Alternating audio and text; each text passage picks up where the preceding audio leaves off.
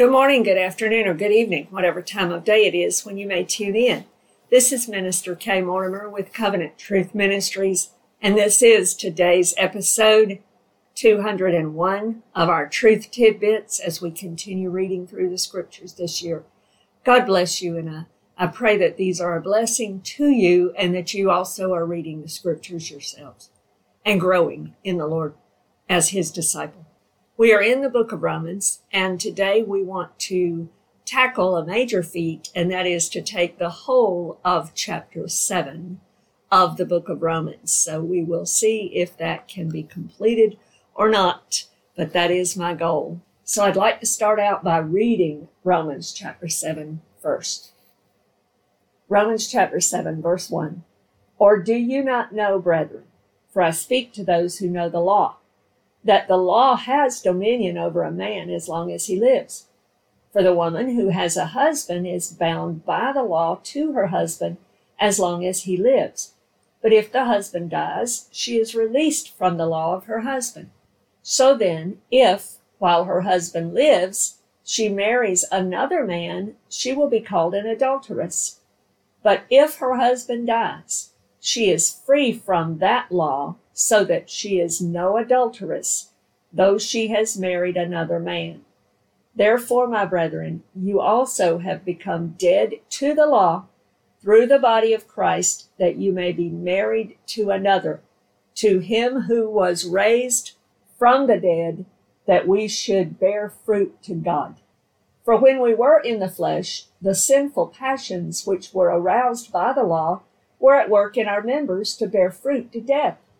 But now we have been delivered from the law, having died to what we were held by, so that we should serve in the newness of the Spirit and not in the oldness of the letter.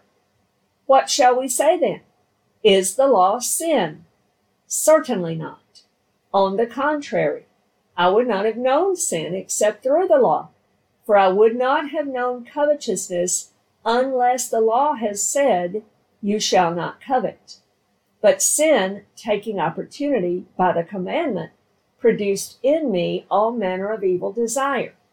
For apart from the law, sin was dead. I was alive once without the law, but when the commandment came, sin revived and I died. And the commandment which was to bring life, I found to bring death. For sin, taking occasion by the commandment, deceived me, and by it killed me. Therefore the law is holy, and the commandment holy and just and good. Has then what is good become death to me? Certainly not. But sin, that it might appear sin, was producing death in me through what is good, so that sin through the commandment might become exceedingly sinful. For we know that the law is spiritual, but I am carnal, sold under sin. For what I am doing, I do not understand. For what I will to do, that I do not practice. But what I hate, that I do. If then I do what I will not to do, I agree with the law that it is good. But now it is no longer I who do it, but sin that dwells in me. For I know that in me, that is, in my flesh, nothing good dwells. For to will is present with me, but how to perform what is good, I do not find. For the good that I will to do, I do not do. But the evil I will not to do, that I practice. Now, if I do what I will not to do, it is no longer I who do it, but sin that dwells in me. I find then a law, that evil is present with me, the one who wills to do good. For I delight in the law of God according to the inward man. But I see another law in my members, warring against the law of my mind, and bringing me into captivity to the law of sin which is in my members. O wretched man that I am, who will deliver me from this body of death? I thank God through Jesus Christ our Lord. So then, with the mind, I myself serve the law of God, but with the flesh, the law of sin. Now, this seems almost contradictory It seems difficult to understand. So let's try to break this chapter down, because he's really dealing with one overall arching theme in this chapter, and it will connect to the next chapter. So let's go back and understand just briefly our review. We've learned in chapters 1 through 5 about everyone being a guilty sinner before a holy God, needing a Savior, and God has provided that salvation, and we become justified by faith in God's provision for our salvation in the finished work of Jesus Christ. His blood was enough. He paid our death penalty. And when we believe in that, we are justified by faith alone. So in chapter 6, he begins to teach us in chapters 6 through 8 how this plays out in our daily lives. What does it mean now that we've become born again, now that we've been justified by faith alone? What does that mean in our life? How does that change our lives? What difference does it make in our lives on a daily basis? So chapter 6 dealt primarily with the theological term of sanctification, and it is God's will for sanctification. We know that. We see that. And notice this in chapter 6. In chapter 6, we learned about how we should reckon ourselves, conclude that we are, in fact, dead to sin, and now that we are alive to God, and we need to present ourselves, including our bodies and the things that we can do to serve the Lord, to Him, and no longer to our fleshly carnal nature that would fulfill the laws and the lust of our flesh and the things that are evil. He says in verse 22, "But now, having been set free from sin, and having become slaves of God, you have your fruit to holiness, and the end everlasting life." So if you'll remember, we talked about being set free from sin and its lust. We have been delivered from the power of sin, and now we have a new power source. We have talked about becoming slaves of God, that bond slave, that beautiful slave that says, "I don't want to serve any other master because you are good. You're a good master. I want to be a pierced ear slave and serve you forever." So that's what he's talking about here. We are called, he says, to holiness. Holiness just simply means that we live a life that is set apart to God. It's not our own, and it's not common. We are the called out ones. I want to read you a couple of other places that help understand this point. First, I'd like to read 1 Thessalonians chapter 4, verse 3 through 8.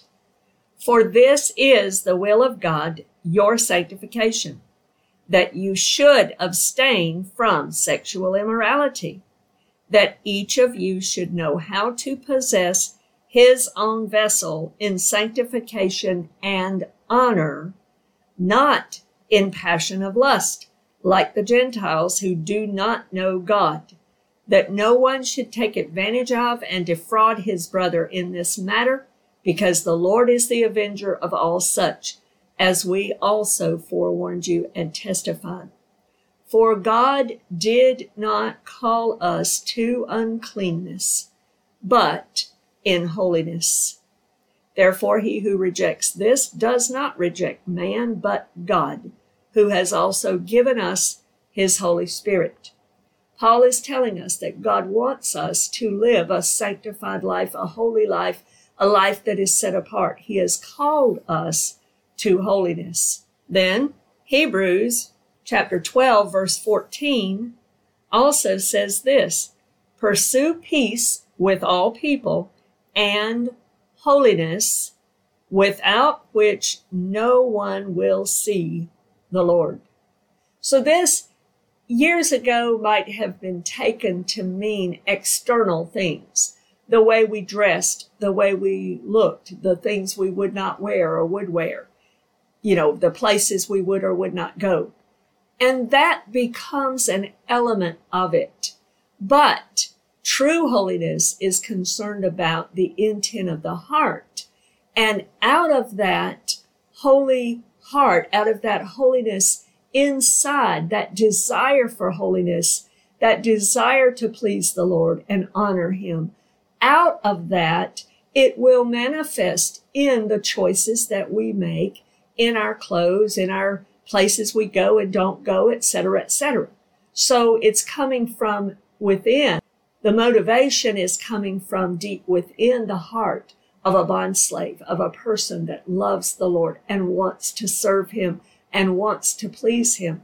Just like a couple that, a man and a woman that fall in love and are trying to, woo each other and court or date or whatever you want to call it.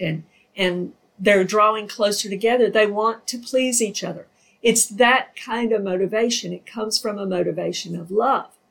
But nevertheless, we are called to holiness. And out of that love for the Lord, the Holy Spirit of God will work that work to draw us to a place of holy living, sanctified living. Praise be to God.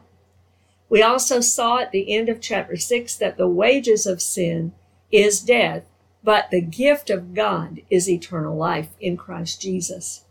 And it's interesting how he compares here and in Romans chapter 4, verses 3 through 5. You'll see this comparison as well.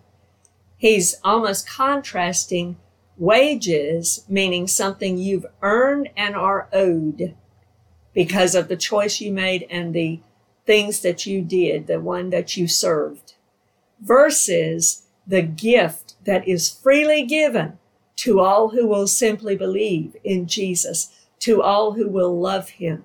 He gives a gift. We cannot earn it. It's a gift of God's grace. Praise be to God. And so chapter 6, in essence, tells us that after being justified by faith, sanctification becomes a natural part of our life, and it is expected. Our choice was stressed in how we are to present ourselves to the Lord and not to sin, etc.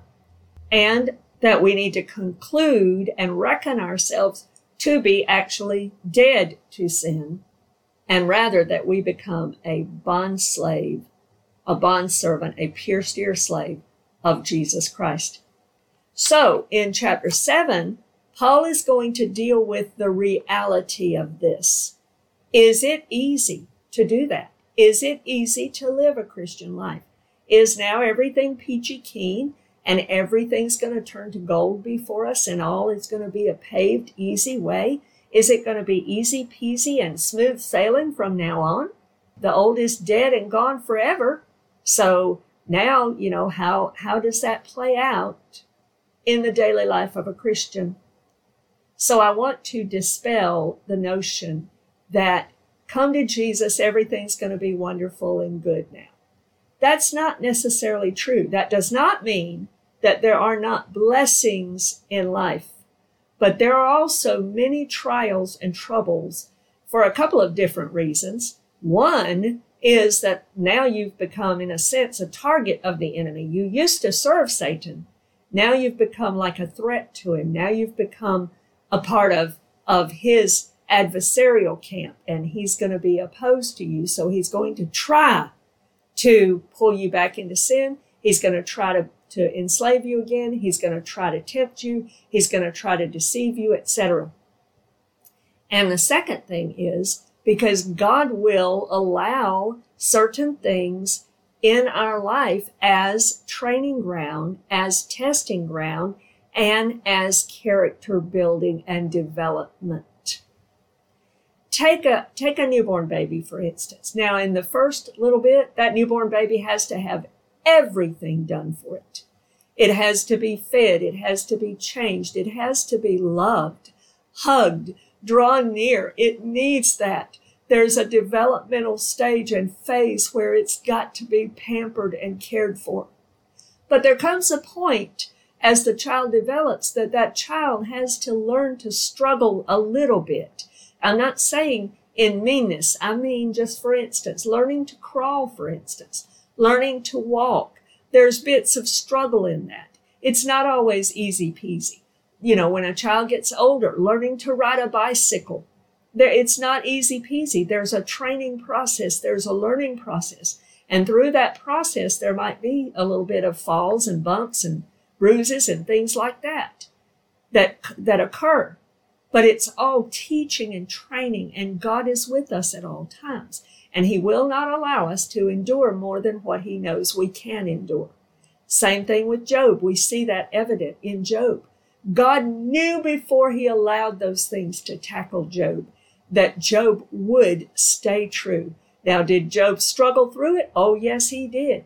And you can read the book of Job and you can see where there were times where he was depressed and he said, cursed be the day that I was even born.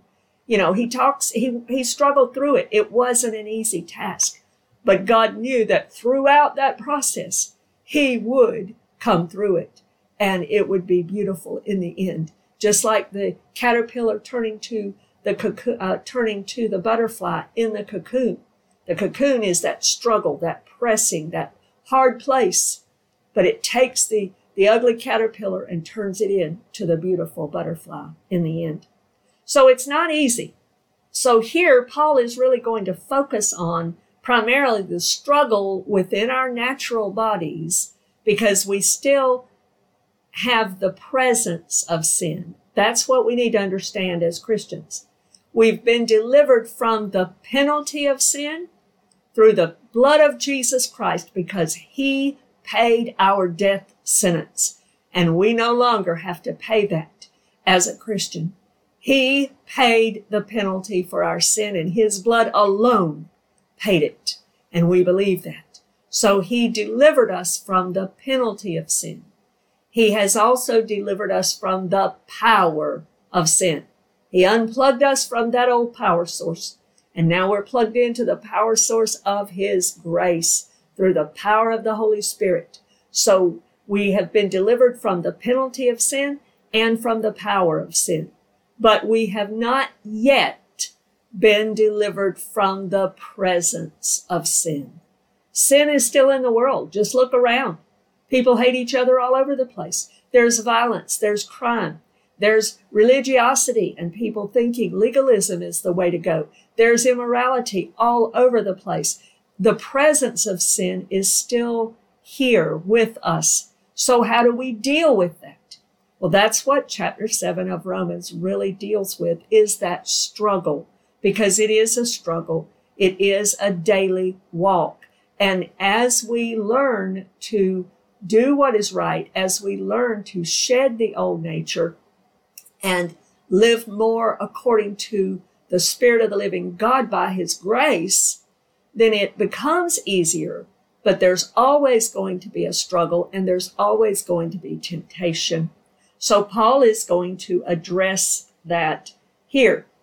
So he's going to address temptation and the struggle of the old man versus the new man. The old nature versus the new nature. It's a very real, ongoing battle. So he starts out the first several verses and he likens it, in a sense, to a marriage covenant, because there is a law of sin and death. We'll talk about that in the next episode. There's a law of sin and death that has been held and has held our members, our bodies, our whole self, our whole person in chains and enslaved us into bondage.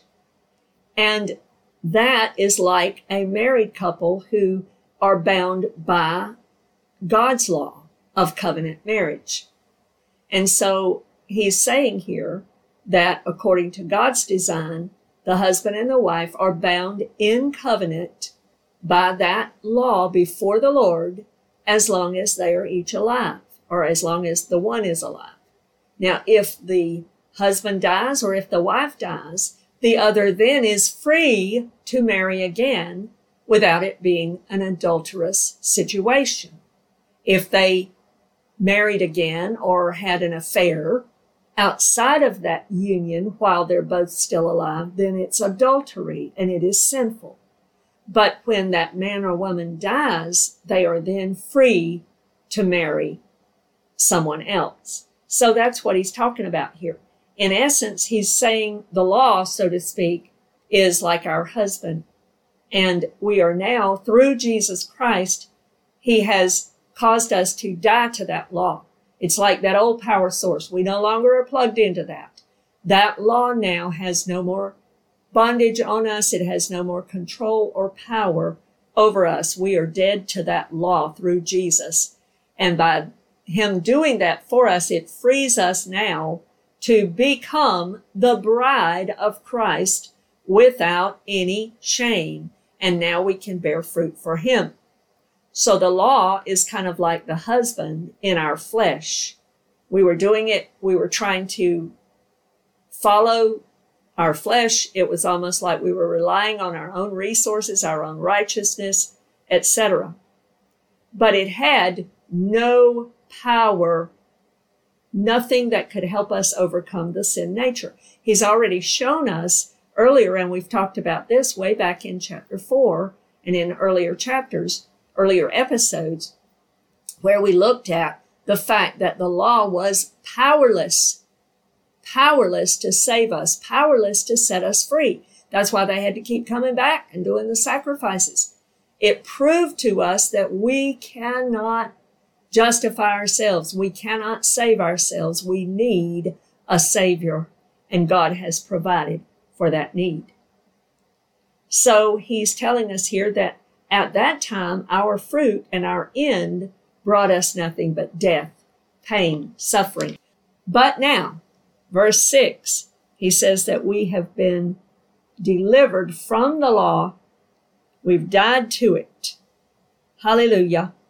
So that we should serve in the newness of the Spirit and not in the oldness of the letter. The newness brought on by the power of the Holy Spirit, God's grace poured out upon us, not in dead, dry religion, not in keeping of law and keeping of rules and doing rituals, not in religiosity. That's the letter that Paul is talking about here. Rules, regulations, those things kill us. They have no power, they have no life in them, and they have no victory in them. Just try it if you haven't already. I mean, I don't encourage that. I'm being facetious here.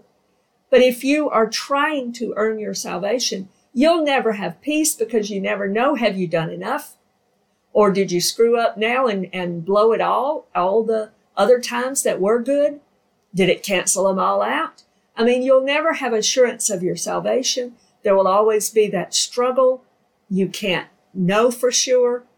All of those things are bound in that letter of the law, in trying to do it on your own, and it has no life and no power and no victory.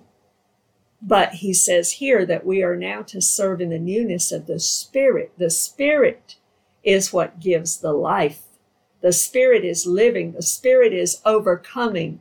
The Spirit is powerful and able to set us free.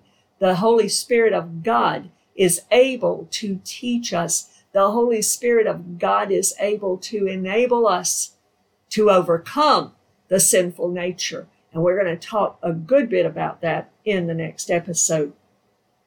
So in verse 7 through 12, Paul is making sure that he clarifies everything. So here he makes sure that we don't misunderstand what he's saying about the law. He says, so what good is the law? Well, he says the law is very good because its purpose is to help us see that we needed Jesus. Its purpose was to convict and show us the right standard. And then we have to judge ourselves by that standard and say, whoa, wait a minute, I'm not measuring up. I can't do this. I can't do this on my own. I need salvation. I need a Savior. It makes us aware of the fact that we are missing this. And in doing so, there could be even more temptation and more deception and more condemnation. It's piling upon us. The law, verse 10 tells us, the good word, its intent is better. Its intent was good. But in reality, it's producing death. Why? Because we cannot live up to it. It's not the law's fault.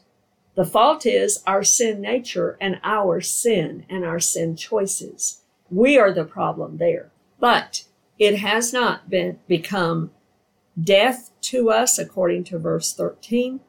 We know that the law was a good thing, but we are carnal, sold under sin. We are slaves of sin. We are the sinful ones. And so Paul is telling us here that we don't make it. We don't always make it. And the struggle is real even after we become saved. Let's consider this. In verse 18, Paul writes here, "For I know that in me, that is in my flesh, nothing good dwells. For to will is present with me, but how to perform what is good, I do not find." Jesus addressed that. Let's look at what Jesus had to say. In Matthew chapter 26, verse 41.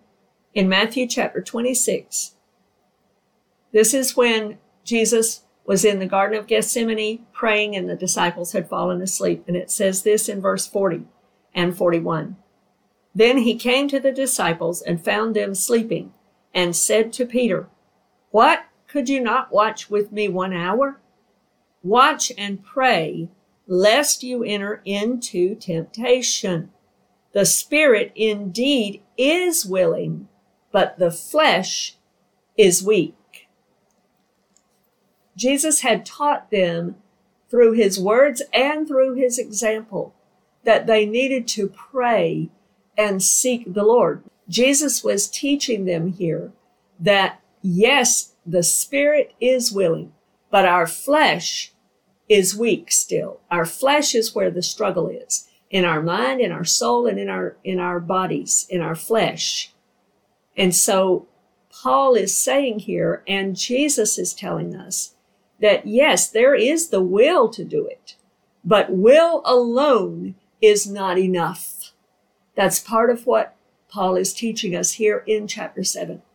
You know, there are many times people have tried to overcome alcohol or smoking or whatever else it may be, and they have tried to conjure up enough willpower, and they've tried to do it on their own, through their own willpower.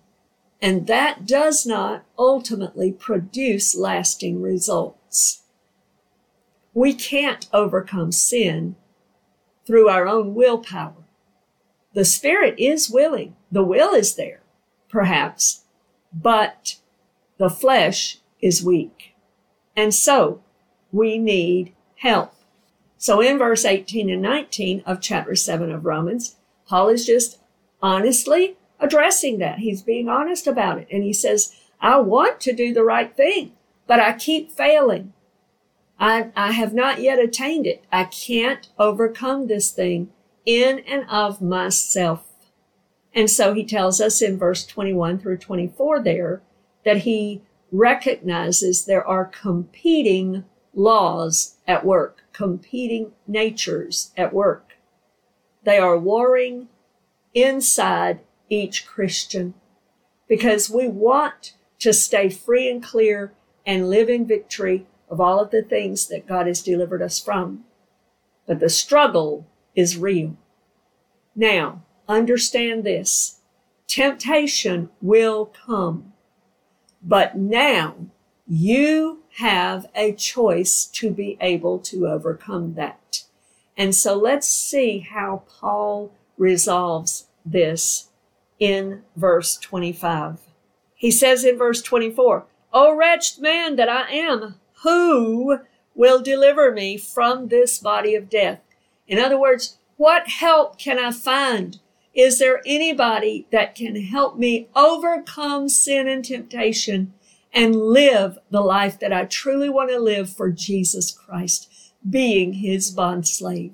Paul has been very transparent and very real in chapter 7 about the struggle.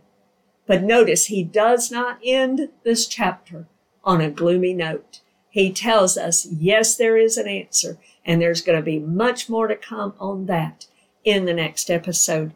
But he says in verse 25, I thank God through Jesus Christ our Lord.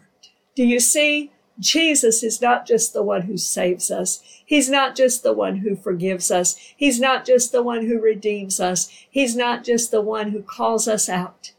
He is also the one who helps us by the gift of the Holy Spirit and the grace that is provided for us on a daily basis, Jesus supplies the need that we have, and he is always there. We can call upon him. He will answer us. He will help us, and he will teach us. And so the more we get to know Jesus through the word of the living God and through prayer and spending time with him in prayer, discussing life, doing life with him. Do you know that's what Emmanuel means? God living with us, God with us. And he's doing life with us. He said, I'll never leave you nor forsake you.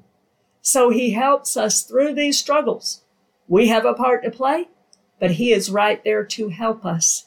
And the more we learn of him, the stronger we become in our Christian walk and as his disciple. And the more we will see victory in our life.